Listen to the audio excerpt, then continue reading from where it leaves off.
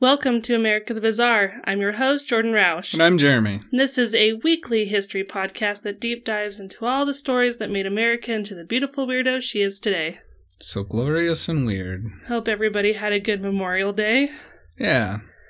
Alright, so this week, for our quiz, it's which president was the first president to argue a case in front of the Supreme Court? Does that make sense? As a lawyer? Yeah. Ah. Post-presidency. Oh. So the answer will be at the end of this episode. Nice.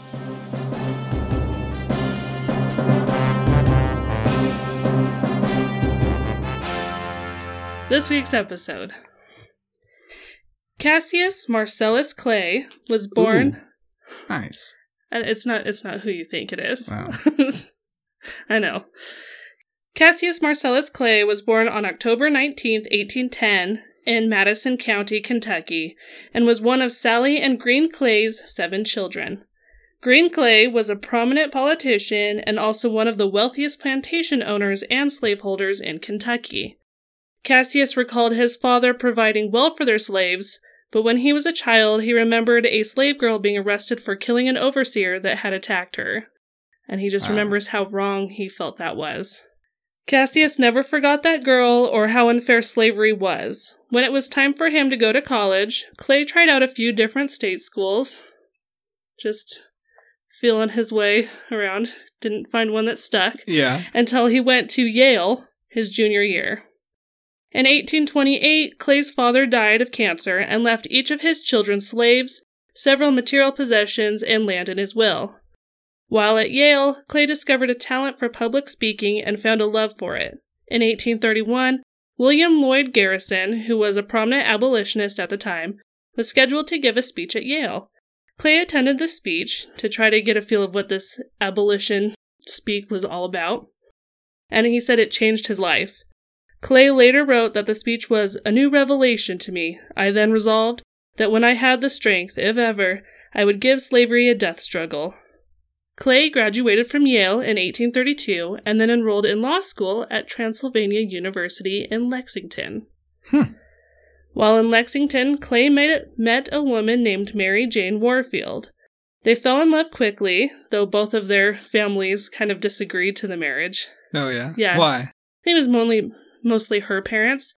Her parents were, even though he came from a rich family, they were also very rich, and they just didn't approve of him. Also, Yeah. He was an abolitionist in Kentucky. Yeah. Yeah, probably not the most favorable of opinions at the time. Yeah. But either way, they fell in love quickly and made plans to get married. When Mary Jane's ex-boyfriend, Dr. John DeClary, who was a doctor and member of the Kentucky legislature, found out about Mary Jane's wedding, Oh, no. he wrote her a letter that stated that Cassius had been sexually intimate with a woman from Madison County. According to the letter, the affair left that woman so ashamed of herself that her and her family moved to Texas. Dr. DeClary also accused Clay of having an affair with a slave girl. So, big accusations, especially this time. Yeah, it's very bold of him. Apparently, Mary Jane's mother, she got the letter first and was like, ooh, from Dr. John, and she just opened it and read it before giving it to her daughter. Yeah. And then after she read it, she confronted Clay with it and was like, is this true, you dirty, rotten, I already don't like you. Yeah. So after Cassius read it, he denied any of these allegations, and he was mad. Cassius and his friend, James Rollins, went to Louisville. Louisville. There you That's go. how they Much pronounce better. it. So they went to Louisville. Yeah. I heard it's like, you try to say it, but then imagine that your mouth is full of marbles. Yep. So they went to Louisville to confront Dr. DeClary about this letter. When they found him at the hotel he lived at, Cassius showed DeClary the letter and asked if he had explanations for why he would write these things, and Cassius also demanded an apology. DeClary said nothing. He was just like, I don't think you'd come here. Yeah. So, Cassius grabbed a hickory stick that he had brought along for the occasion and started just beating DeClary with it. Bystanders tried to intervene and save DeClary, but Rollins held them back with a pistol. So, nothing like Good having a old- good friend There for there backup. for backup. Yeah. To make sure nobody hears me. He's the one that brought the gun to the Kane fight. Yeah. At least he was on. Well, I mean, I'm assuming we want Clay in this. To be the winner? Yeah. Well, he was. After Clay was done beating DeClary with a stick, Cassius told DeClary that they would also be staying at the same hotel if DeClary wanted to fight some more. He's like, you know where to find me. I'll be here. When Cassius got settled in his room, he received word that DeClary had challenged him to a duel. Oh. Twice they tried to duel, but there ended up being such big crowds at both events that the duels were called off. They're like, we're going to shoot somebody. Yeah. A bystander's going to get shot. Yeah. I just have some safety zones, you know? Yeah. DeClary's friend, Ann Rollins, met to iron out the details of the duel. It's kind of like, all right, send your person, I'll send my person, and we'll figure out when we can duel next. Yeah. DeClary's friend said the duel should be held on February 26th, 1833, which was also the day that Cassius was supposed to marry Mary Jane. So, He did that on purpose. Yeah. Rollins was like, that's obviously not gonna work. What a terrible friend to go negotiate the duel on his wedding day. Like, did the friend not know? Because that was DeClary's friend. So the doctor's friend that was like, oh, February 26th. And Clay's friend Rollins was like, no, that's not going to work. He said, no, that's not going to work. Come up with a better one. And he just kind of left. Neither Clay nor Rollins heard from DeClary or his friend about a different duel date. So they just assumed the duel was called off, and Cassius and Mary Jane got married on February 26th, 1833. And, I thought you were going to say the doctor shows up when the priest was like, does anybody object? He's like, I'm here to duel. I'm here to duel. No, but a couple days after the wedding, DeClary started to tell everyone that would listen in Louisville that Clay had chickened out of the duel and never showed up because he was a coward, and that he would give Clay a good cowhiding if he ever saw him. Oh, well, you should expect Clay to show up then. Well, Cassius eventually heard about this and figured that he would visit DeClary again. Clay went to DeClary's hotel and just stood at the entrance of the dining room while DeClary ate dinner. DeClary eventually spotted Clay staring at him, went pale, and fled the dining room. Just went out the back door. Yeah. Okay, coward. You're the one calling other people. Yeah. Exactly. Clay couldn't find DeClary after that. He stayed one more day hoping that DeClary would show himself, but he never did, so Clay went home.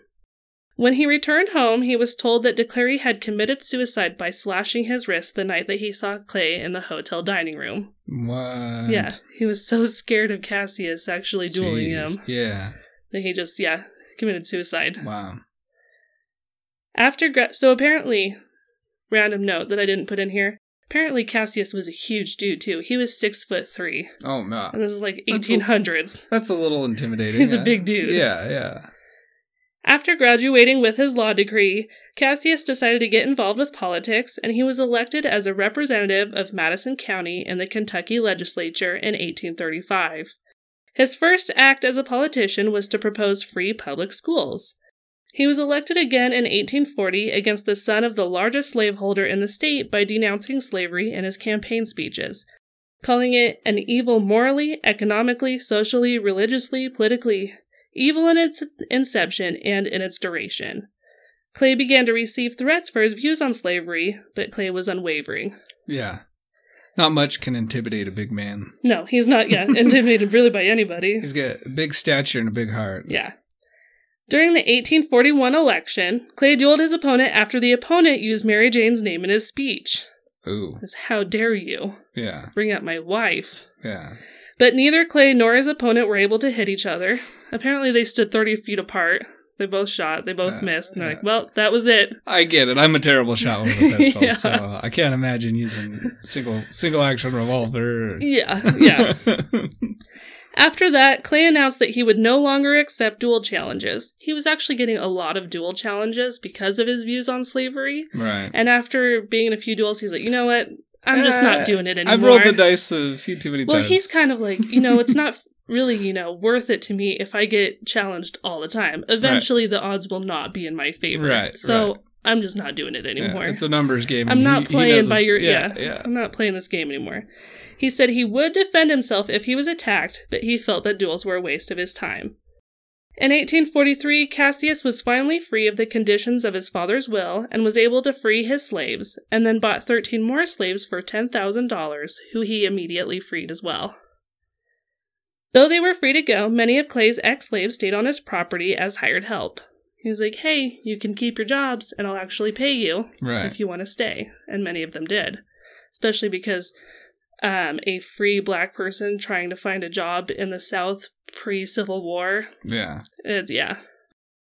Pretty much impossible. Yeah. That same year, Clay was giving a speech at a barbecue/political rally in support of Garrett Davis, who was running for Congress as a representative of Kentucky. During his speech, a man named Sam Brown stood up and yelled that what Clay was saying was a damned lie, and then hit Clay with a heavy umbrella. Then Clay grabbed his Bowie knife and tried stabbing Sam Brown, but he was grabbed by bystanders before he could stab him.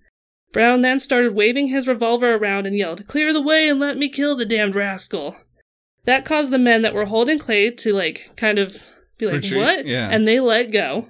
And Clay started to rush at Brown. Brown shot and hit Clay right in the chest, but Clay kept coming. Using his Bowie knife, Clay cut off Brown's nose and left ear and then gouged out his right eye. Ah. Brown's friends tried to get Brown away from Clay by throwing chairs at Clay. They're just like... They're not wanting to get entangled in that. Yeah. They just start throwing chairs at Sorry, him. Sam, you're the idiot that got yourself into this. So then eventually they just picked up Brown and threw him over a wall. Unfortunately for Brown, it was an 8-foot wall into a spring on the other side. Oh, no. He survived, but it wasn't great. When Clay's friends looked to see where Clay had been shot, there was a tiny red mark right over his heart where the bullet had hit Clay's knife that he always kept in his inside pocket. Ooh. Clay was arrested for mayhem. What?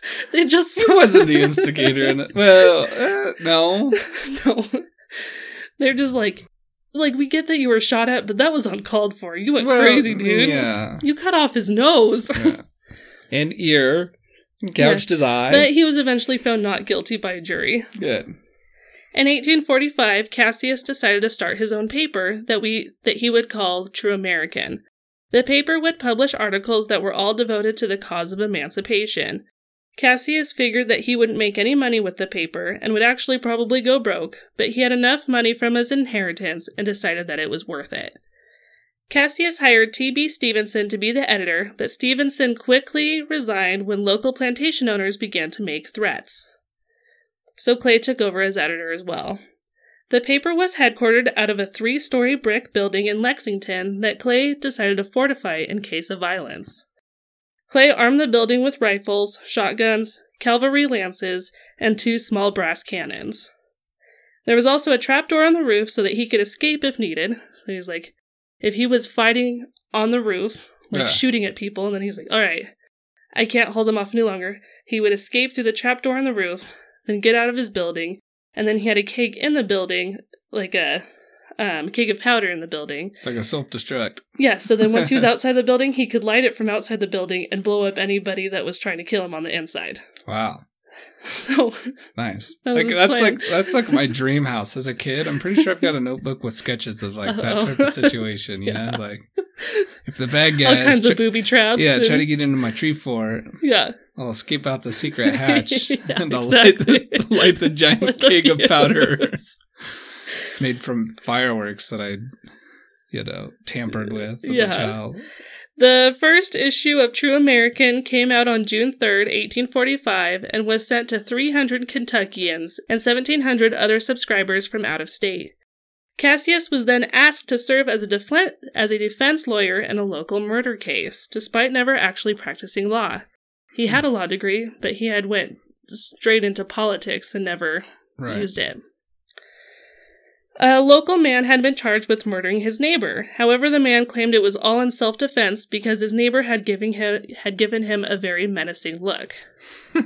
No other lawyer in the area would take the man's case. So the man asked specifically for Cassius Clay to represent him. Clay agreed.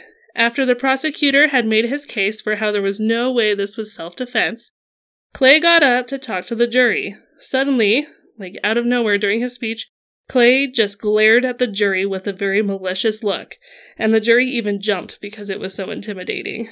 Clay then asked, "Gentlemen of the jury, if a man should look at you like this, what would you do?" The jury only took 15 minutes to deliberate before they delivered a verdict of not guilty. What? Yeah. Wow. Yeah. Oh my gosh. There's this... I think there's something against harassing the jurors nowadays, but... He was using it as evidence. It's still intimidating the jury, though. Yeah, he's like, oh no. Yeah. Did you hear what he did to that other guy? Yeah. Did you hear what he did to the doctor and Sam Brown? Yeah, exactly. So after somebody complimented Clay on his trial win, Clay responded, "It was not so easy as you think. I spent days and days in my room before the mirror practicing that look. It took more hard work to give that look than to investigate the most obtuse cases." Oh my god. That was like the only case that he's ever tried. He ever did. Yeah. And he won. And he's like, all right, wrapping that up. Yeah, batting 1,000. Yeah, exactly. In 1846, Clay voluntarily enlisted for the Mexican-American War. He was opposed to the war, stating that he thought annexing Texas was just an excuse to create more slave territory. However, he decided that if the war was already declared, all Americans were required to help the nation win the war. Cassius Clay entered as a private in the 1st Kentucky Cavalry, but was quickly promoted to captain. Yeah. I was going to say, I'm surprised he didn't, well... I think he was expecting to be promoted pretty quickly. Yeah. It was kind of, enlisting as a private was a the way in. Political move. Way in. Yeah. This is a way in. Well, no, like what I read, it was kind really? of political too. Oh, really? He's like, yeah, I'm just one of private. you guys yeah. just joining in. Joined as a private, now I'm a captain. Yeah, exactly. Almost as soon as Clay reached Mexico, Clay and his men were surrounded by Mexicans and forced to surrender. One of Clay's officers escaped, which caused the Mexicans to threaten to kill all of the prisoners. Clay told the Mexicans in his best Spanish, "Kill the officers, spare the soldiers, spare the men, they are innocent, I alone am responsible." And then he, ripped open his shirt so they could just, see his bare chest and was like, "Just shoot me, right here." Yeah. Seems very dramatic. It is very dramatic. He probably was like, he was like, "Oh, wait, also let me just move the Bowie knife over." Yeah. Well, if he'd ripped his shirt open. Yeah. It worked. The Mexicans were impressed by his bravery, and they decided to spare all of the soldiers' lives. After months of being held prisoners of war, they were exchanged back to America, and Clay was presented with a jeweled sword for his bravery. In 1849, Clay was giving yet another speech calling for the emancipation of slaves at a political rally. Cyrus Turner, who was a son of a pro-slavery politician, and his 5 brothers surrounded Clay. They began to punch and club Clay repeatedly. Clay tried to take out his Bowie knife to stab them, but the brothers grabbed it and started stabbing Clay with it. Oh no. One of the brothers grabbed his pistol and put it to Clay's head. He pulled the trigger, but the gun misfired. He tried firing 2 more times, but the gun just kept misfiring. Now, if you're in a fight with Cassius Clay, that has to be the scariest moment of your life. Yeah. It's your gun misfiring. Clay was finally able to get away from the brothers and wrestled his Bowie knife away from them. Cyrus stabbed Clay in the stomach with a knife, so Clay just grabbed Cyrus's hand, pulled his hand and his knife closer, pulled the knife further into his stomach, so that he could pull Cyrus in, and then stabbed Cyrus in the stomach with his Bowie knife. Oh shoot. Right before he passed out from blood loss, Clay raised up his Bowie knife and said, "I died in defense of the liberties of the people." Both Cyrus and Clay were carried to a nearby house. Cyrus died 34 hours later, but Clay recovered. Because you can't kill him. Jeez. In 1855, Clay granted 10 acres of his own land to John G. Fee, who was an abolitionist, so that he could open Berea College, which was open to all races, genders, religions, and economic statuses, and there would be no tuition. Berea College is still around today and awards every enrolled student a no tuition promise. What? Yeah. Yeah, as long as you get in, you don't have to pay any tuition there. Wow. During the 1850s, Clay was very involved in establishing the Republican Party. He was also a huge supporter and friend of Abraham Lincoln, and got him elected president. When the Civil War broke out, Clay organized the Cassius M. Clay Battalion. Nothing like naming a battalion after yourself. Right. Which was a corps of several hundred volunteers that had orders to protect the White House. In 1863, President Abraham Lincoln appointed Clay as an ambassador to Russia. While there, Clay convinced Russia to support the Union during the Civil War by sending their navy. During one of his trips back to the United States, Clay pressured Lincoln to give the Emancipation Proclamation, which Lincoln then did. When Clay returned to Russia, he then convinced them to sell Alaska to the United States. Jeez, thanks, Clay. Yeah. Clay was in Russia for 8 years, and it sounds like he had a great time. Yeah. He partied with people, he loved it. He's just buying land for the U.S. Yeah. Getting the Russian Navy to back, the Union. Not a big deal. After spending 8 years in Russia, and then bringing home a 4-year-old Russian boy that Clay refused to say was his or not, Cassius and Mary Jane's marriage was no longer working. There's a lot of rumors that the boy was Cassius's, was a result of an affair between him and a ballerina back in Russia. Because he also brought home a huge painting of a ballerina that he wanted to hang in his house. Yeah. His wife was like, nope, that's it. Well, I'm done. It's over. No more Mary Jane. No. They officially divorced on February 7th, 1878, after 45 years of marriage. Wow. Yeah, that's not a long time to be married and then just get divorced. Yeah. One of the stipulations of the divorce was that Mary Jane could not remarry as long as Cassius was alive. So when a former cook tried to shoot Cassius, and then Cassius, of course, killed him, because it's Cassius. And he's invincible. Cassius was suspicious that Mary Jane had something to do with it. So Cassius started arming his house with guns and Bowie knives and the brass cannons that used to be at the True American office. What? He just started hiding guns and Bowie knives everywhere. Yeah. You know who this is reminding me of? Off Zombieland? Off Zombie... What? Bill Murray? No. No, the other guy. Woody Harrelson? Yeah, Woody Harrelson. Whatever, oh my gosh. Yeah. Yeah, it reminds me of Woody Harrelson. Yeah. That's what I'm envisioning now in my head. Yeah. Because, his alligator skin hat, cowboy hat, or whatever. That's the kind of thing, though, but he was still very much 1800s rich politician. Yeah. Aristocrat. Yeah. So in 1894, Cassius started to develop a crush on the sister of a sharecropper that worked on his land. Her name was Dora, and she had long red hair, gray eyes, and a beautiful singing voice. On November 13th, 1894, 84-year-old Cassius Clay married 15-year-old Dora Richardson. Jeez. 69 years age difference. Mm-hmm. Yikes. Yeah. So, that's not cool. Yeah. She's got a... Yeah. The marriage didn't last long. Surprising. Cassius died. Nope. No. Of course not. Oh.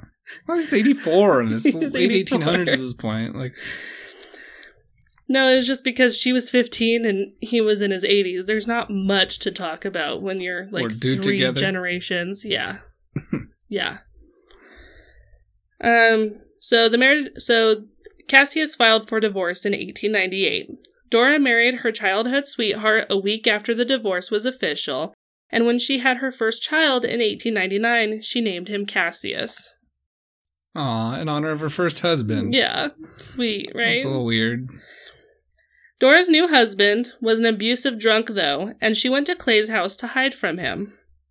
Dora's new husband wasn't too happy about that and planned a robbery of Clay's home with 2 of his friends. Uh-oh. Remember all those knives and guns he hid everywhere? The trap door? The keg of powder? They're probably thinking, oh, he's 84 years old.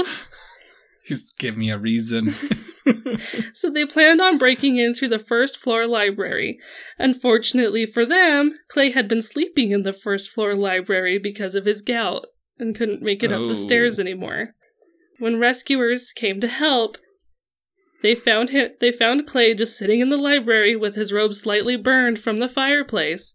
There was one burglar dead on the floor from a gunshot wound, and another man dead outside from a Bowie knife stab in the stomach. Dora's husband survived, but he ran off. He was 84 years old. Yeah. And he's still stabbing people with Bowie knives. Like 16 years old, 17 years old? Yeah. Late teens, early 20s. Yeah. Yeah. On July 22nd... He's sitting there just like smoking just a fatty cigar, just like, I still got it. Yeah.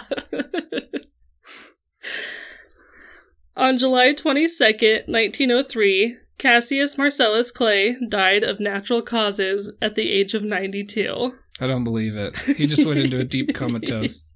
He's still around. He's actually still alive, waiting to rise again. Yeah. He was buried in Richmond Cemetery in Richmond, Kentucky. His funeral was notably comprised of a mixed racial crowd. One newspaper wrote, "Never was a more striking scene witnessed on the way to Richmond, where the funeral services were to be held. From every humble Negro cottage along the roadside and at every crossroads, the mothers and large children carrying those who were too little to walk, the Negroes were lined up to pay their last respects to the man whom they honored as the Abraham Lincoln of Kentucky." In 1964, there was a 22-year-old heavyweight boxing champion named Cassius Marcellus Clay, who I think you thought this story was going to be about at first. Yeah. He was from Louisville, Kentucky. He was named after his father, who is named after the original Cassius Marcellus Clay. He was Dora's... No. His, great-grandfather had worked on Clay's property. Ah, okay. When the boxer converted to Islam, he decided to get rid of the Cassius Clay name because he said that was a slave name, and that he didn't choose it and he didn't want it. His new name would be Muhammad Ali, which meant beloved by God. So, that's the story of the original Cassius Marcellus Clay. Ah, that's crazy. Yeah. That's a good story. Yeah.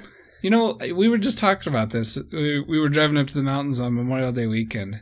How, sometimes there's just not a good way to resolve problems. People are just a good old, just a good old fashioned duel might solve more problems.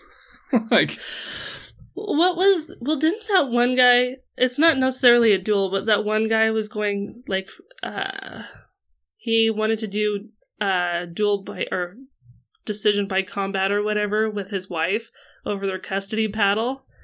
He was like, "I will fight your lawyer, with swords for our children." What? When was this? A year ago.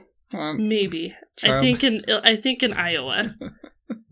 It is a real thing. Yeah. People are still trying to bring back duels. But sometimes I believe the people that want to bring back duels are the people that we shouldn't trust with duels. What? You don't trust me with a duel? No. I mean, I did admit how terrible. Well, see, that's the thing. Is I'm a terrible shot. So it's it either have to be the hill that I want to die on that'd lead to a duel. Yeah. Or I just concede the point. Though I think sometimes back then it was easier to duel because they were like, chances are we're not going to hit each other. It's kind of just a show of our manliness. Yeah. It was more surprising if you actually did hit the other person. Oh my gosh, I'm so sorry. I didn't think that was going to happen. I can't hit the broadside of a barn yet. Here you are, a twig 30 feet away. Yeah, exactly. My sources for this story are Yale. Oh, whoa. What? What about the... I know, I'm going to read sources first, and then I'll say the answer. Okay. My sources for the story are Yale News article, Muhammad Ali, originally named for ardent abolitionist and Yale alumnus Cassius Clay. The Worst Case Scenario Almanac, Politics, by David Borgenich and Turk Regan. Cassius Marcellus Clay, Firebrand of Freedom, by H. Edward Richardson. The Anti-Slavery Career of Cassius M. Clay, by Lowell H. Harrison. Cassius M. Clay, Freedom's Champion, by Kevin McQueen. Alright, and now for the answer to the presidential quiz. So the first president to argue a case in front of the Supreme Court, as post-president, as a lawyer, was John Quincy Adams. There was a ship that had been carrying captured Africans from Africa that was bringing them over to America as slaves. The Africans ended up killing their captors on the ship. When the ship was brought into America, the Africans were then captured. And John Quincy Adams argued on the behalf of them. Okay. Yeah. That was the first president to do that. And he had even appointed judges to the Supreme Court. Right. So I don't know how fair that is, but... It's a little odd. Yeah. I think they'd probably frown upon that nowadays. I don't know. Well, nowadays, no president ever goes back to work. I mean, like, you look at them all, and, like, they do humanitarian work or, you know. But never, like, a job. Yeah. Never, like, I'm going to go be a lawyer and have to, like, use my brain a lot. Right. But, I mean, I guess it would be just as fair as if a president had appointed judges and then had to be taken to the Supreme Court for a case. Right? I don't know. But that's your presidential trivia for the week. If you like this podcast, please rate, review, and subscribe wherever you listen to us so people can find out about us and listen too. If you would like to know more about this episode or check out some of our merchandise, please go to americathebazaar.com. If you would like to support us, because we're just this small indie podcast and we would love your support, please go to patreon.com and search for America the Bazaar. So... stay safe. Stay healthy. And until next time, stay weird, America.